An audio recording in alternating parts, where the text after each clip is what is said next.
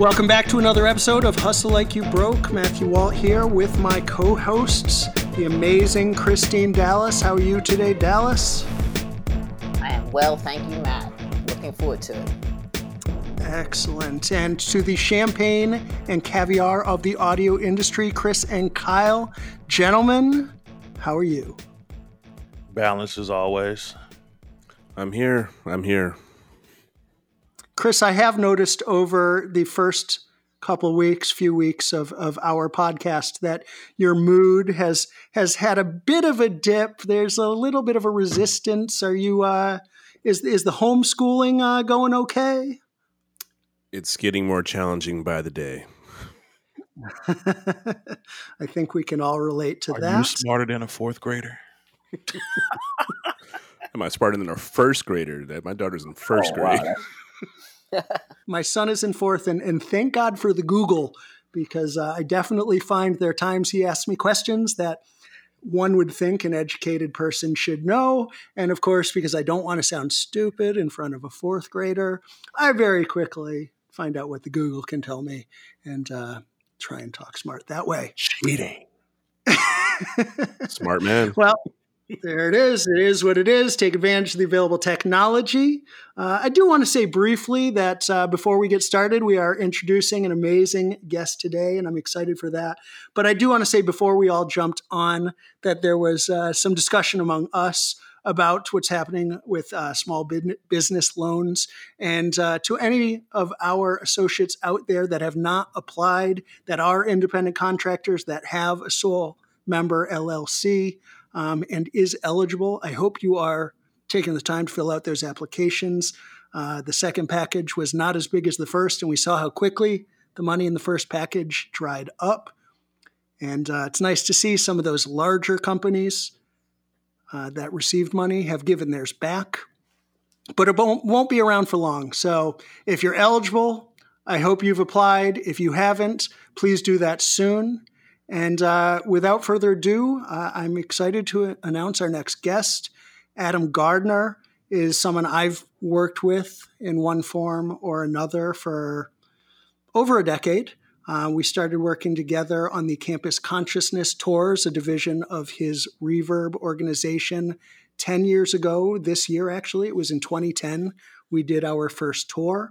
I talked about that in a previous podcast, so I'm excited to have him on board. Adam has been a touring musician for almost 30 years. He is in a great band called Guster, formed on the Tufts University campus here in the Northeast. It's nice for me to have another New Englander when I'm talking to these Miami and LA folks, and they're bragging about their warm weather and their sunny days, and it's been a little rainy. It's real out here. It's 98 degrees in California today.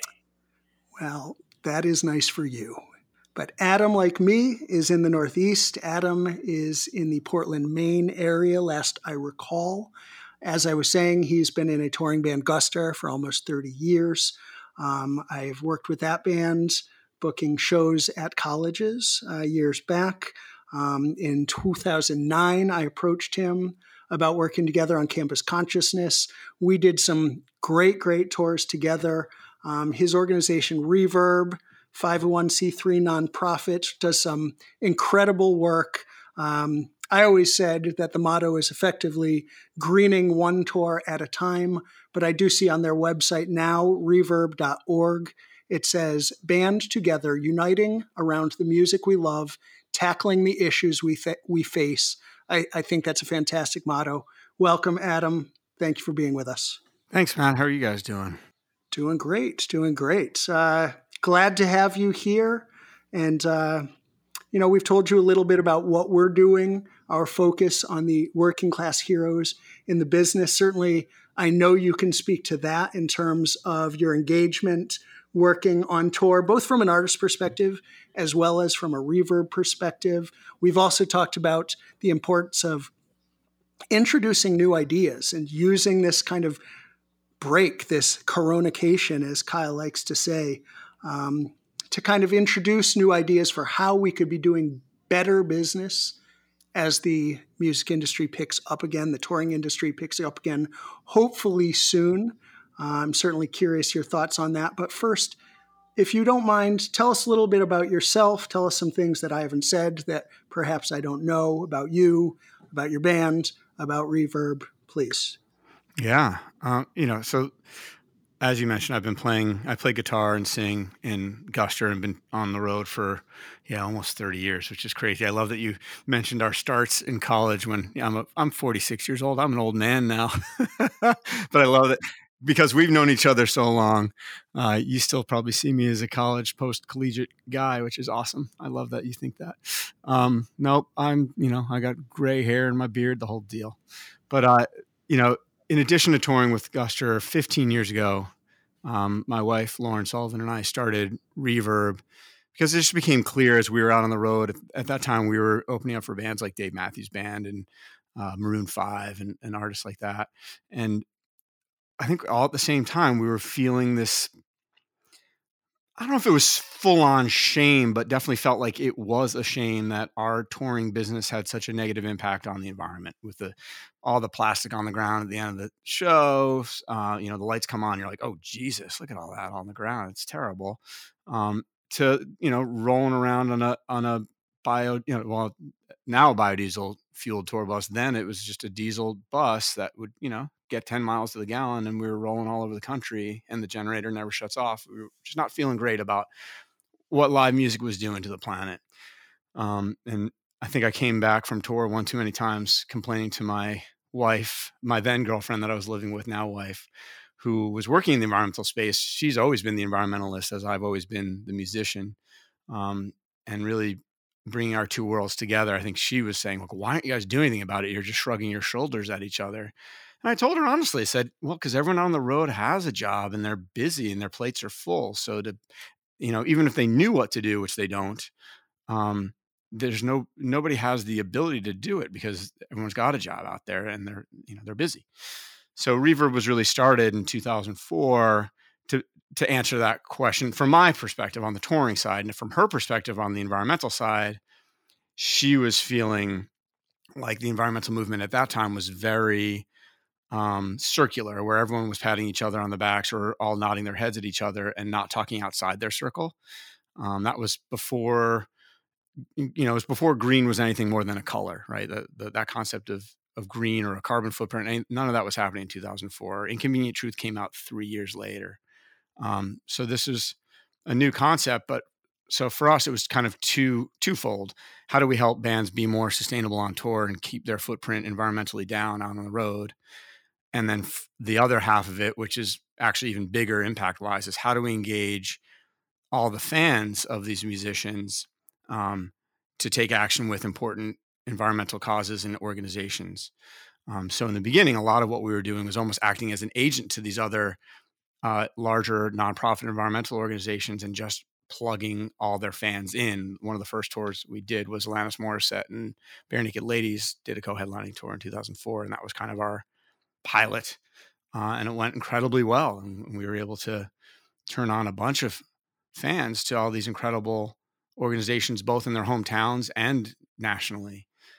So now, 15 plus years later, we've done this on over 250 tours, over 5,000 concert events, festivals. We've partnered with venues, pretty much everything we can do in the music space, and using and harnessing the power of music, not just because it has a large reach, but because there's just a unique connection between musicians and their fans that I really feel like is unlike almost any other public figure, where there's such an emotional connection and a personal connection because the artist is singing lyrics that they've written, and even a band like Guster, which isn't on the level of a lot of the artists we've worked with, people are tattooing our lyrics on their bodies. It means something to them. So if you're walking your talk as a musician on tour and you're doing it in a way that's not preachy or holier than thou at all, and just as an enthusiast, we've found that to be really powerful and a really cool way to have the tour being a working, living, breathing example of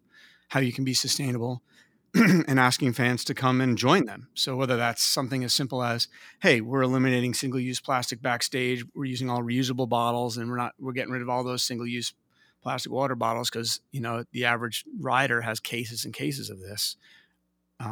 on their tour, that alone eliminates single-use water bottles backstage. And then you ask your fans to do the same, and setting up Reverb will set up the means to do so, the infrastructure, free water refill stations is something we do as part of our Rock and Refill program, for example. And then we partnered with Nalgene to provide custom tour artwork Nalgene bottles that fans can make a donation toward, and those donations can either support our nonprofit work or other environmental organizations' work, while they're eliminating tens of thousands of single-use water bottles every tour. In fact, we've eliminated 3 million single-use water bottles at concerts alone.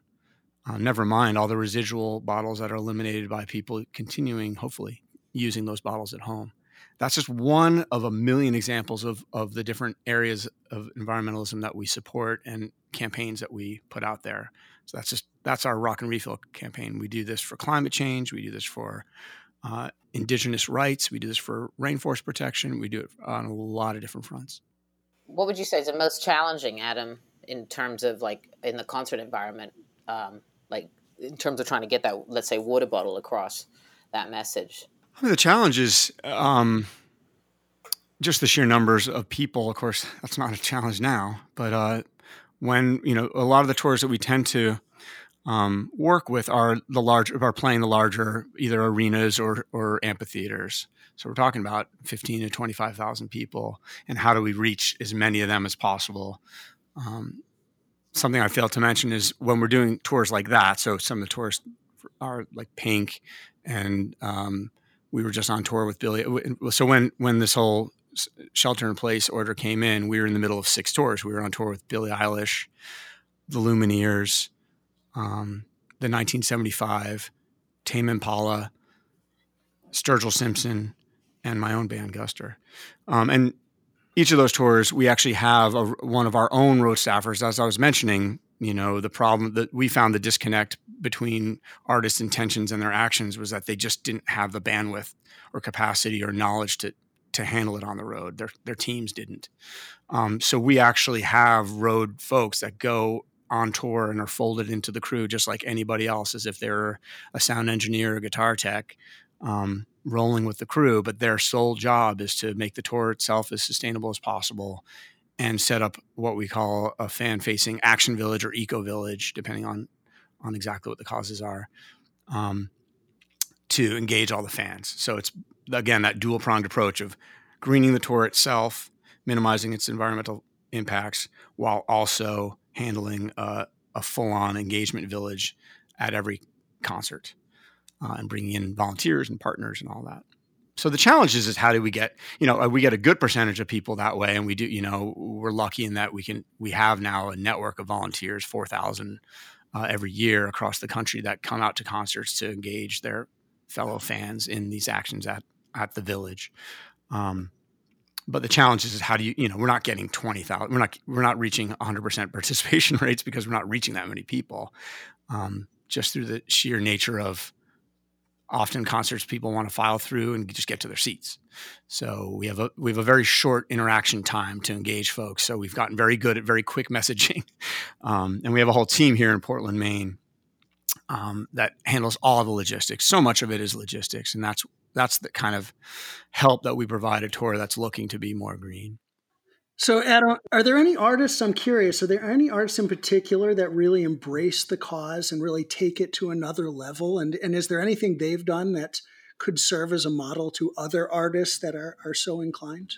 Yeah, I mean, we've been very lucky in that there's actually quite a few artists now that are really taking this very seriously. And Jack Johnson comes to mind because he's one of the first that we've worked with, and one of the first to really go as deep as possible and take. I think he tours.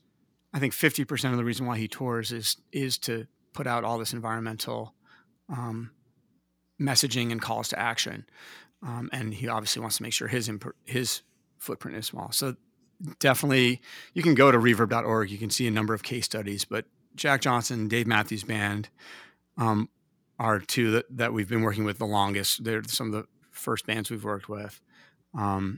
And it goes very deep. We look at every point to it, whether we're looking at merchandise, we're looking at solid waste. We're looking at energy use. We're looking at ways that we can engage the fans to participate. But what's been really refreshing the beginning of this year and the end of last year is a number of younger and newer artists wanting to get involved and not dipping a toe. They're just going full in. And Billie Eilish is definitely one of them, as is Tame Impala in the 1975. So we've been really excited. The Lumineers too, frankly. We've been really excited to see. We show them the examples and the results of our work with some of these artists that I mentioned before, and it's. I think the younger generation's really understanding how important it is, to protect the environment, and that it is an existential crisis, especially when we're talking about climate change.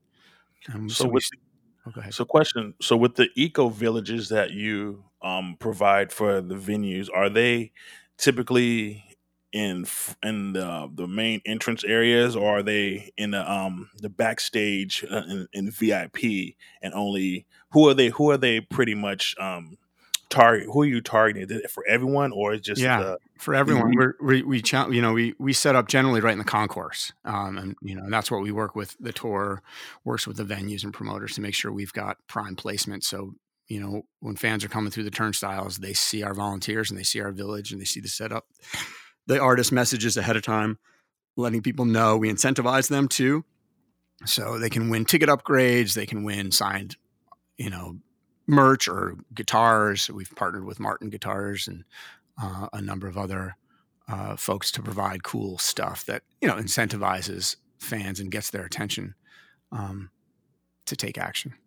So aside from the reusable water bottles and things of that nature, how does your company help the evolvement of being an eco-friendly world within the concert production? So, we look at a lot of different things. There's really no silver bullet. We look at every piece that we can, and we pride ourselves on being fairly flexible. So some tours will be like, we want to do everything. Other tours are like, well, we can do this, this, and this. That part seems hard. So I mentioned biodiesel. That's another one we've been doing. We've helped fuel over, I think we're close to 1 million gallons now of biodiesel, which can be run in diesel engines. It's just, instead of it all being from petroleum, it's from either used vegetable oil that is then converted into biodiesel, or other vegetable oil, like derived as a co-product of soy. So we've done that, and we make sure that there are biodiesel is not all created equal. So we have a network of sustainable biodiesel suppliers. I've kind of joked that you kind of need to know your biodiesel suppliers the same way you need to know your drug dealers. You just not everyone's dealing the same stuff, so you need to make sure you have the good stuff. Adam, I was actually going to ask you about the biodiesel as well, because that seems like a pretty obvious way that artists can be helping improve their own footprint. And it sounds like what you're saying is they need to be in contact with a company such as yours, that the bus companies aren't doing this themselves. Are there certain companies that offer this intentionally, specifically, that specialize in this sort of thing? How do artists find out about that?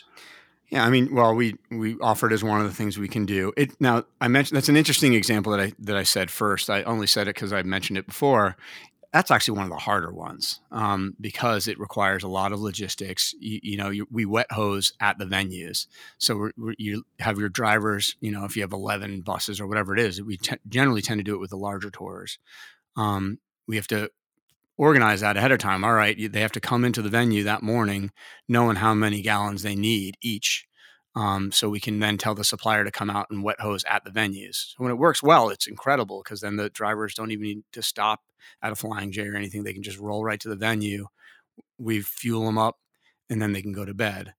But it does require logistics, so we're not keeping drivers awake while they're trying to get back to their hotel rooms to sleep during the day, because as we all know, they're nocturnal. They drive at night. So that one's a challenging one, but we do it. Other ones that are really, especially when we're talking about climate crisis, we have a whole campaign that we launched last year and that we're accelerating this year called Unchange It. And we're billing it as Music's Climate Campaign. And the idea here is all aspects of the music community can can be involved in this, whether you're a fan or a venue or a studio or a music office or an agency or a tour. On tour, and this is something we've been doing from the very beginning, is we can calculate the carbon footprint of the tour. Now, for those who aren't familiar with what the carbon footprint is, the things we look at are emissions from all the buses and trucks, any flights, hotel room stays, especially these larger tours where they're getting large blocks of hotel rooms every night. We look at the power used and consumed there, the venue energy used there. And then we've even started looking at fan travel, which is honestly the largest piece of the pie when it comes to a carbon footprint of a concert. So as part of this Unchange It campaign, one of the three things that we're doing is building and funding carbon fighting projects such as wind farms, solar farms, grassland management, reforestation, all that can specifically and quantifiably reduce, either pull carbon out of the air or stop energy that would, dirty power, for example, from going into the air, like from coal. So we're either preventing or actually absorbing greenhouse gas emissions from greenhouse gases from the air. That's what causes climate change, right? So that's been really successful already. But now we're really, back to the banding together, we're really putting that out there as a full campaign. That's actually one of the things we're doing during these quarantines, is really developing that campaign page on our site. So all aspects of the music industry can participate, especially as, we're all entering a major reset. I'm hoping that all aspects of the music community are reevaluating how we're doing things. I think, this shelter at home has really shined light on some imperfections of the touring world, right? There are a lot of road folks sitting at home right now with no healthcare and no income. And I can't help but think that we're going to have to change our systems here.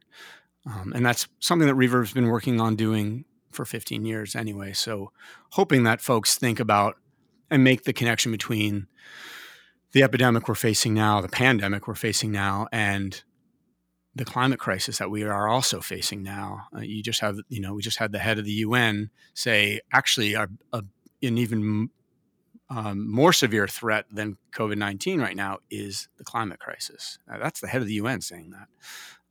So I hope that people can see how serious things are and how, if we take serious steps, we can have success. And so I'm hoping that, as we all are, that with everything that we're doing by staying at home and doing these extreme measures and taking a hit financially and economically with this, that we can save lives.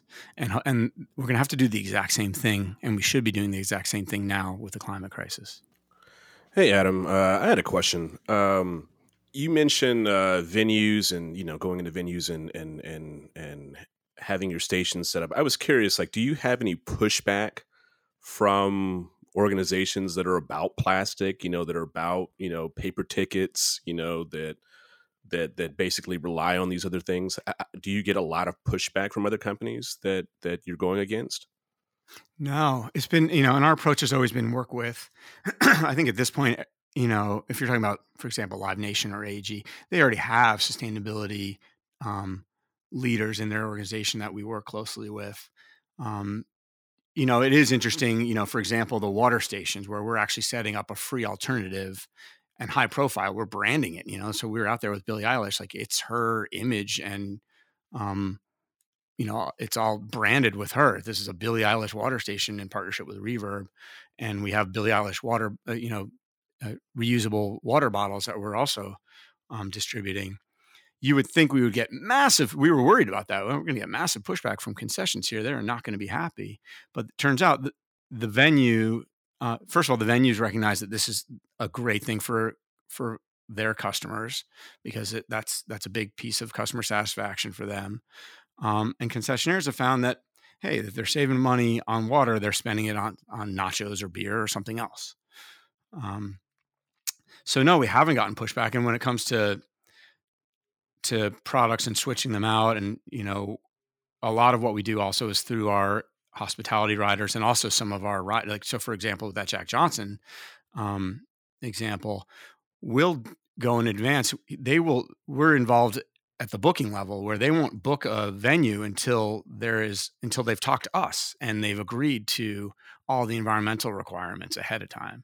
In fact, they've even basically gone to a number of venues in the same market and have said, we're going to take into consideration how far down these we have requirements that you must fulfill, otherwise we're not even going to book the show. And then there's also some requests, and we're going to take into consideration which venue we go with based on how many of the requests you're able to fulfill and commit to now.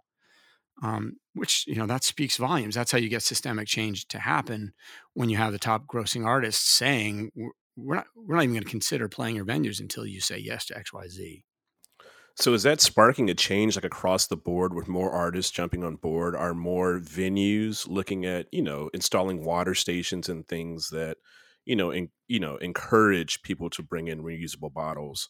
And what about the festival side? I mean, that's kind of, I don't know what the challenge is with that. Do you bring in a truck that allows people to fill up their water bottles? I mean, I'm just curious about the challenges between a venue versus like a festival as well. Yeah. So to answer your first question, yes, venues are starting to, it's almost functioned on these tours as almost a pilot program for the venues and promoters that care about these issues and know that their fan bases care about, their clientele care about these issues, their artists that they work with, and the concert goers themselves.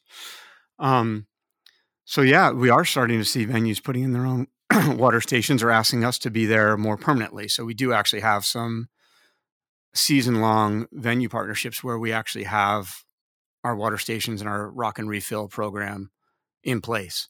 I know Matt Wald is in the Boston area. We've been doing this for a number of years with the Xfinity Center in Mansfield, where we have that program set up. And, one of the nice pieces of that is we also have a little give back to the community where a portion of the proceeds from those Nalgene bottles are donated to the local food shelter there in Mansfield. So it's a nice little thing where it's like, hey, you're cutting down on plastic waste, you're getting free water all day, and you're actually feeding hungry people in your own community.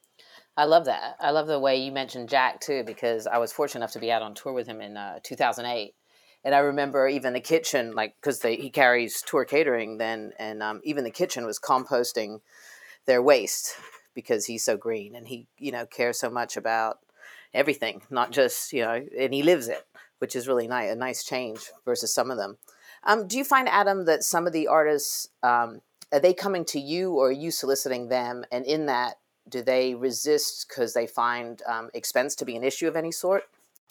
It goes both ways. I mean, we've been very fortunate at this point that folks know about us. It's, as you know, the music community is pretty tight knit and pretty small when it comes down to it. So the word is spread about Reverb internally for sure among artists and managers. So a number have come to us, and sometimes we'll go to them if we know that they'll be open to it. Something that we are trying to do more and more of is work within other genres, and something that Matt and I worked with Campus Conscious Tour was that we were very lucky in that we were able to work with artists like Drake and Wiz Khalifa and J. Cole. I would love to continue to work with them beyond those college tours, but I would love to see more in hip hop. We'd love to see more in country. We finally cracked into pop, where we are working with Maroon 5 and Harry Styles and Shawn Mendes and Pink and Billie Eilish. That's new, so we're psyched about that. But obviously, for us, we want to reach as many folks in as many areas as possible. So it depends. We don't want to just work with folks that want to work with us. I think it's nice for us to also let people who maybe not be thinking about these things know about us and know that it's not hard. Our whole approach has been, because I am a touring musician, has been, hey, if you say yes to this, it's plug and play. Like, give us a bunk space and a couple little things like room on a truck for our road cases, and we're good to go. So we've tried to make it as easy as possible for tours to say yes. And then obviously we want to slowly move them hopefully down, there's a spectrum of environmentalism, and we understand for us, our attitude is not, you have to be all or nothing, because if you give people that choice of all or nothing, 99% of them are going to choose nothing. So for us, we find it way more effective to say, hey, there is a spectrum here. Do what you can. But as an artist, even something as simple as eliminating single-use plastic water bottles backstage and encouraging your fans in front of house has a real impact. And that's not a big deal, but it has real impact. And so I think that, that's been our approach, is so we make it very easy. Hey, we work with you. We're not the police. We're here to help. And if you want to, and if there are other causes you care about too, we have the platform to do that. So for example, with Pink, she of course wanted to, generally if artists care about the environment, they also care about a lot of things. Or if they care about some issue, they may also care about the environment. So in the case of Pink, she was already a UNICEF ambassador, feeding, she's a mother. So, she was very concerned about feeding hungry children all over the world. And so we brought on UNICEF as a partner in the Eco Village, and they could take action there with UNICEF, but we also had other environmental causes that they could plug into as well. So are the promoters sharing in the cost, or is this solely an artist's cost? With costs, because we're a 501c3 nonprofit, we can fundraise in ways that sometimes don't cost anybody anything. It's, for example, the bottles that we've done on Harry Styles tour, for example, actually covered all expenses. And so that was basically fan donations to us as a nonprofit, fulfilling our mission to green the tour and engage fans to take action and support organizations. In that example, they were all local environmental organizations in each market that were actually handpicked by Harry and his mom. And we were able to bring them into the village, expose them to thousands of Harry's fans every night, and also make a donation to them. So it was a really nice program. Other cases, some artists, they don't, we can also bring in partnerships like, Nalgene is a partner in that example, but, even Ben & Jerry's and Cliff Bar in the past have been sponsors. But other artists are like, this is how we want to do things. We're going to pay for it ourselves. And any money that's brought in through the fundraising, we want it to go to a certain cause of their choice. Gotcha. So, for example, on Dave Matthews Band, the funds we raised through the Rock and Refill program with Nalgene, with the bottles, we raised. We've done this a number of times. We've done all sorts of things from wildlife conservation, like protecting the rhino, because Dave went to Africa and actually went to an elephant refuge and also a rhinoceros refuge and wanted to protect those animals. So we're like, great, let's raise funds there and send it that way. A more recent one is fans have raised funds that we're going to put rooftop solar on low-income housing in the band's hometown of Charlottesville.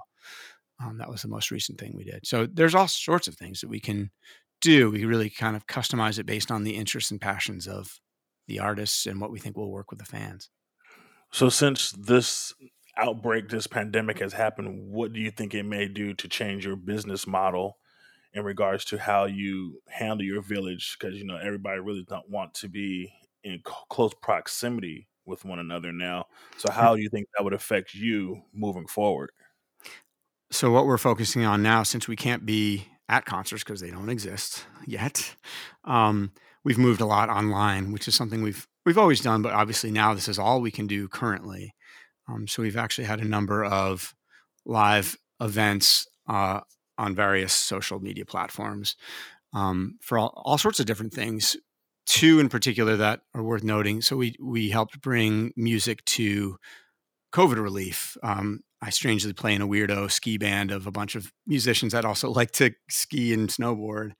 And through that, this campaign arose called Goggles for Docs. It started with somebody in New England who owned actually a couple local ski mountains and a doctor friend out of New York City of his.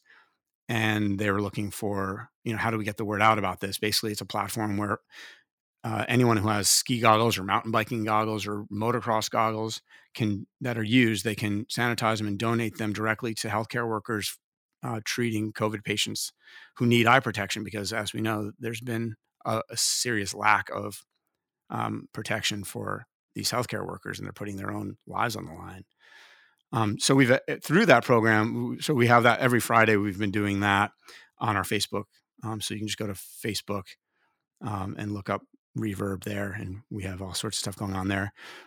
We've so far, I think, over 35,000 goggles have been shipped out to healthcare workers on the front lines through that program.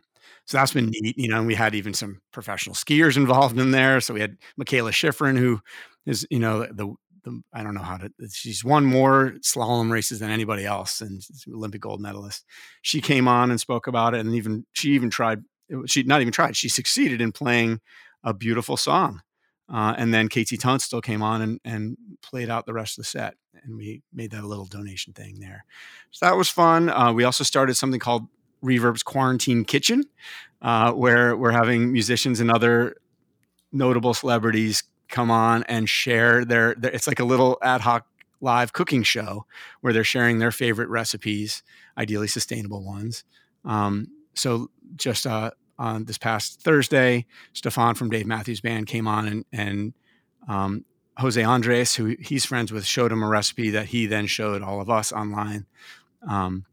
And you can check out that episode, Reverb's YouTube page. So you can just go to reverb.org/YouTube. So those are all pretty much vegan options, you say? Right. So far, I mean, we've only done 2 episodes so far. We just started. So it started with Brian from my band Guster, who made, I just was like, man, that recipe you made us when we were writing was so good. Will you make it for the show? And he did. It was a cauliflower soup, which doesn't sound delicious, but it is delicious. And then Stefan made this, he calls it Fonz's Dirty Eggs, but it's basically a Spanish tortilla, which is eggs, and he crunches potato chips into it and cheese. It's delicious. No, they don't have to be vegan or vegetarian, but we obviously, because we're environmental, we want it to have an environmental sustainable tilt to it. So I know this Thursday will be Tyler Stewart of Bare Naked Ladies, who's the drummer and who's hilarious, and also a great chef, a cook. He really, I've eaten his food before. He's incredible. He's going to cook curried root vegetables. So so far it's been vegetarian. But yeah, I mean, that's one of the things that we talk about during the cooking show is, hey, how do you support farmers, and how do you, there's community supported agriculture in your town right now, and farmers that are normally supported by restaurants are, hurting. So how do we help them directly, and how do we get some farm fresh food as spring is rolling around? So this week we have clean air souffle. Exactly. So yeah, so we're moving a lot of our stuff online, and we've always been there, but we're obviously focusing on it now. So if you want to see some of the work we've done, we also obviously last week was Earth Day, so we did a bunch of programming around that. We did a rainforest trip to the Peruvian Amazon a little while ago with members of Maroon 5 and Dave Matthews Band and KT Tunstall and myself, as well as a local Peruvian rock band, Kanaku y El Tigre. And we went in, we shot a documentary. It was a powerful trip where we were traveling with indigenous communities and leaders who've been murdered by illegal loggers for rare woods, for furniture, unfortunately also instruments, musical instruments, wood instruments are playing a role for the demand of these rare tone woods. And it's part of this larger campaign we have called No More Bloodwood. And it's similar to the blood diamonds, where you have a highly valuable resource that is limited and is in countries where the governments aren't cracking down on criminal behavior. And they're literally getting away with murder in the Peruvian Amazon while they're slashing ancient old growth forests that we need in place to absorb all the greenhouse gas we're emitting, because that's what rainforests do so well. Right. So, I mean, I would say this, while we are on this 5th week of this coronation, 6th week, pardon me, Los Angeles has not looked any clearer. Los Angeles is actually beautiful right now. The skies are crystal clear. I mean, even though it's hot as a bastard out here right now, but overall, I mean, there's zero smog in the air. It's just beautiful. This is what everybody comes to California for, just for the pretty oceans, but we can't visit them right now. We can look at them from afar, but nonetheless, the pollution has gone down exponentially over these past 6 weeks of, being sheltered in place or pseudo going out to touch the waters a little bit, but the air quality is absolutely incredible out here right now. Yeah, I'm glad you mentioned that, Kyle. And I'm hoping more and more people are observing that. And obviously, it'll be our job and other environmental organizations' jobs to point to that and say, hey, look, we're giving the earth a break and it's healing itself. We need to do that more. And how can we refrain? Obviously, sheltering in place forever isn't a solution, but it's worth noting, like, look, it's real. If we stop our activities, we are going to see a benefit. If we can at least limit our activities, we're going to see a benefit. It's funny you say that because I don't know if it was Bill Maher or John Oliver, somebody just the other day made a joke that this is the Earth's way of basically saying, hey, fuck you people. It's time to take a break because, you're fucking up our program here. And apologies for the language there, but obviously climate change and the impact is become obvious. They talk about, fish in Venice in the canals for the first time in decades, and the clean air in New York, not to as well as in LA and Asian countries where smog is just a terrible, terrible problem. So it's a funny phenomena. Adam, back to I love that this is so educational. I'm curious if you could tell us, some fun things that have been interactive and engaging that a couple of artists have done so that maybe other artists can get an idea for ways that they can get involved that aren't necessarily, going to a rainforest. I feel like we did, I'm trying to remember, one of the smaller tours that I think we did on CCT, Group Love maybe, and the singer was a painter, and she did like painting exercises with people and just ways to engage people and get them thinking different. Can you give us examples of something like that? Janelle Monáe, what did she do? She like painted something on stage and gave it away to somebody in the audience each night. Just ways that artists can embrace this in simple ways and make it a part of their show, their everyday on stage to reinforce the issue. Yeah, I think I do remember that art. That was actually with Group Love, where we did an art wall, like almost a it was like a mural every concert with the student activities board and the actual, I think, the art department on every campus, which was super cool. It was obviously environmentally themed. And we posted it every night. I think, as an artist, what your audience, you have a certain vibe with your audience and a certain way of interacting. So you have to kind of make it fit with who you are as an artist. So, with Group Love, we found out that, they are artistic. They had, they love to paint. We're like, well, let's do that. With Janelle, it was with Iconopop, right? We did, we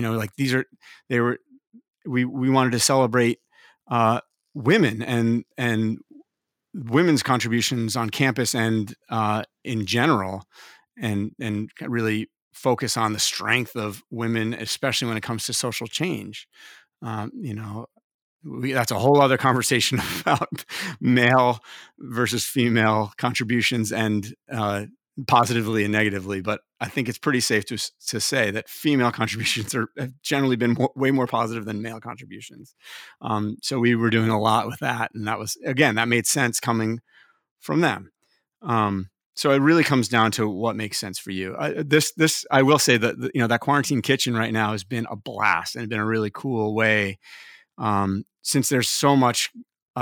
Especially, my job at Reverb is often to reach out to other artists, since I am one. I've been getting such a positive response from folks saying, hey, do you like to cook at all? Like, have you been cooking? Like, anything exciting? It could be the simplest thing, even if, there are a lot of people that are cooking for the first time. So even if you're new at this, that's even better. Show us. And we've been getting a lot of responses positively, not only from the artists who are like, I'd love to do that, because we're not asking them, we're not the 18th person asking them to play an acoustic guitar in front of the camera from their, living room.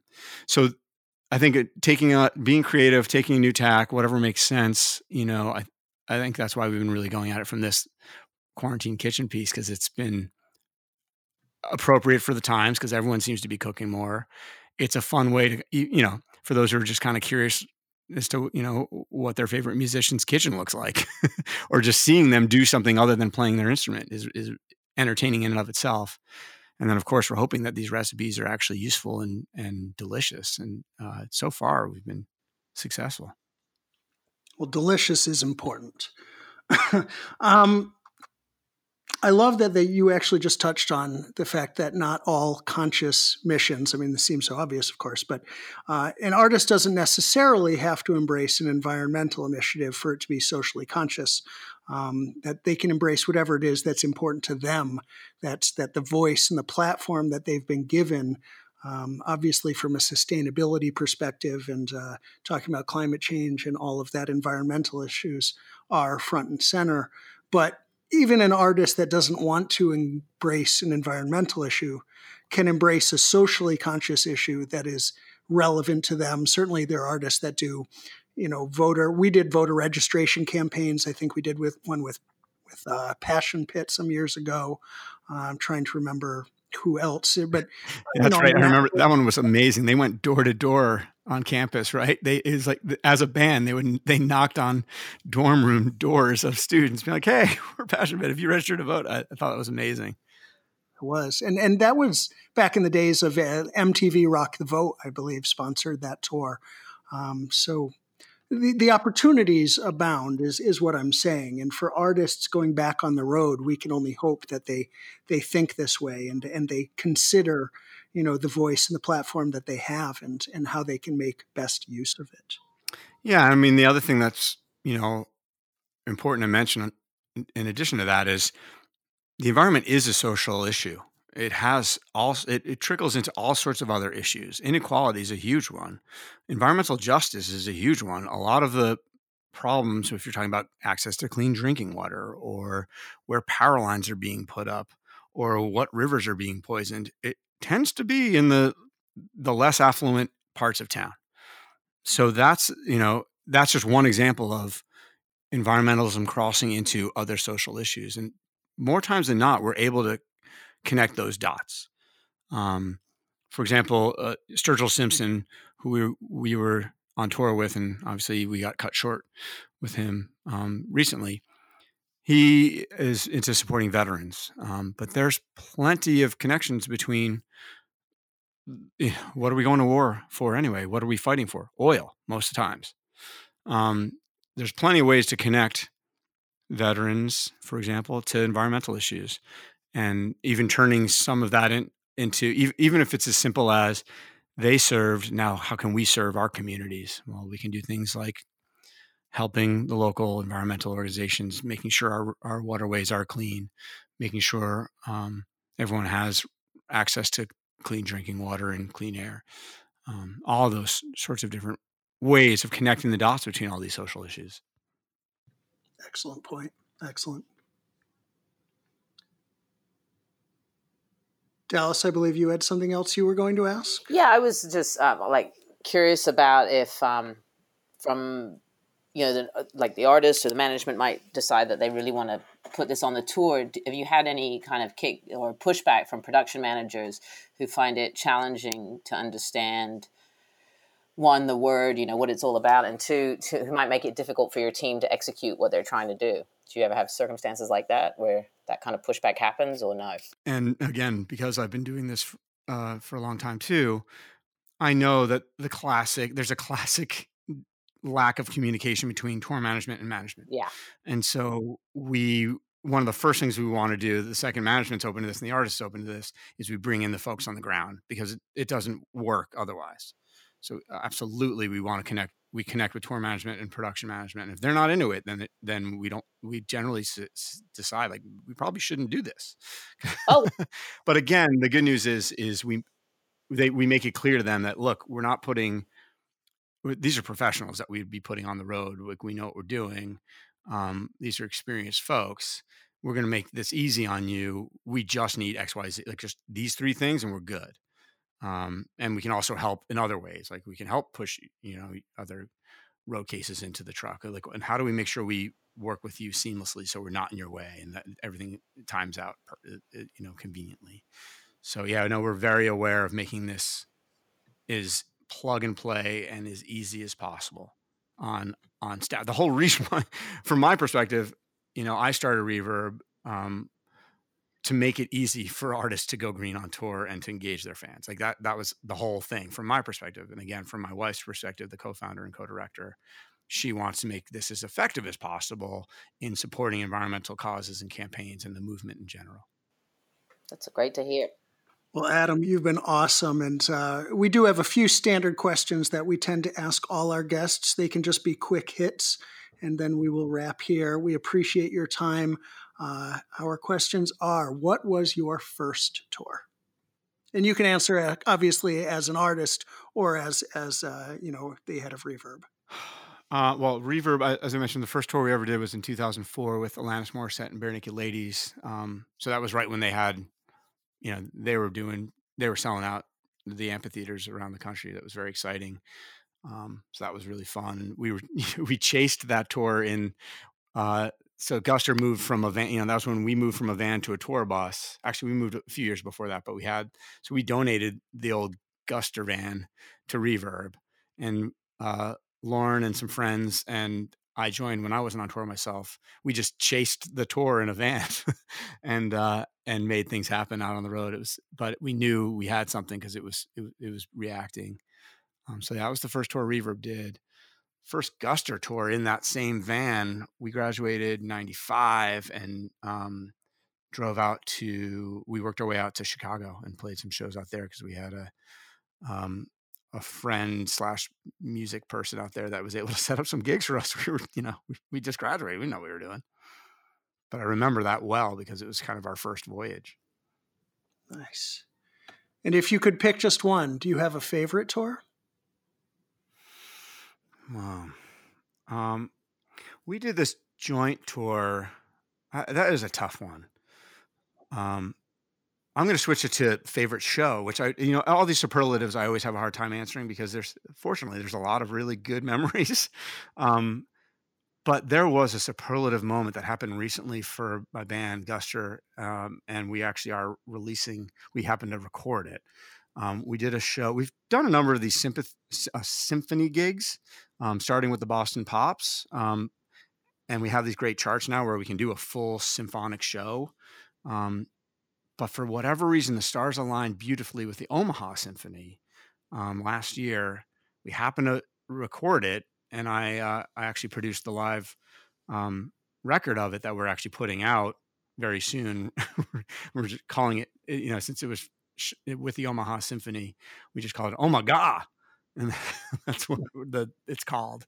But it was one of those moments where, honestly, the hardest part of it was we were just emotionally overwhelmed with how beautiful it sounded and the connection, like the crowd. It was just all the stars aligned. Like the crowd was with us. The symphony was perfect. It sounded incredible. We played well, and it all just came together. Usually when you come off stage, someone thinks it was the greatest show ever. Someone else in the band thinks it was the worst. Like we all have different views of what happened. That night we all came off blown. Like we're like, what just happened? And we're kind of teary and hugging each other, which never happens. Never. So that was an epic night. So that for sure. Very cool. That was actually my next question in terms of best moment. So I'll move past that. That was a great story. Advice. What's the best advice you've ever got or best advice you'd like to give to our listeners? Wow. Yeah, they're loaded questions. Sorry. Yeah, I mean, look, I guess I'm coming at you from the environmental perspective, so I'll do it that way. The advice is just start looking through the lens of your impact on the earth. Just even if you start with simply like, how much crap do I have plugged in right now that I'm not using? That actually uses energy that you have your cell phone charger plugged in the wall or whatever it is, but the phone's not plugged into it. You're drawing power, you're wasting money. Even something simple like that, you just start down the path and you start looking around and going, oh, maybe I could do that differently. Maybe that might even save me $1 in the process, which obviously right now is important as we all are facing financial uncertainty. I like the simplicity in that answer. Final question. Any shout outs or parting shots you'd like to extend?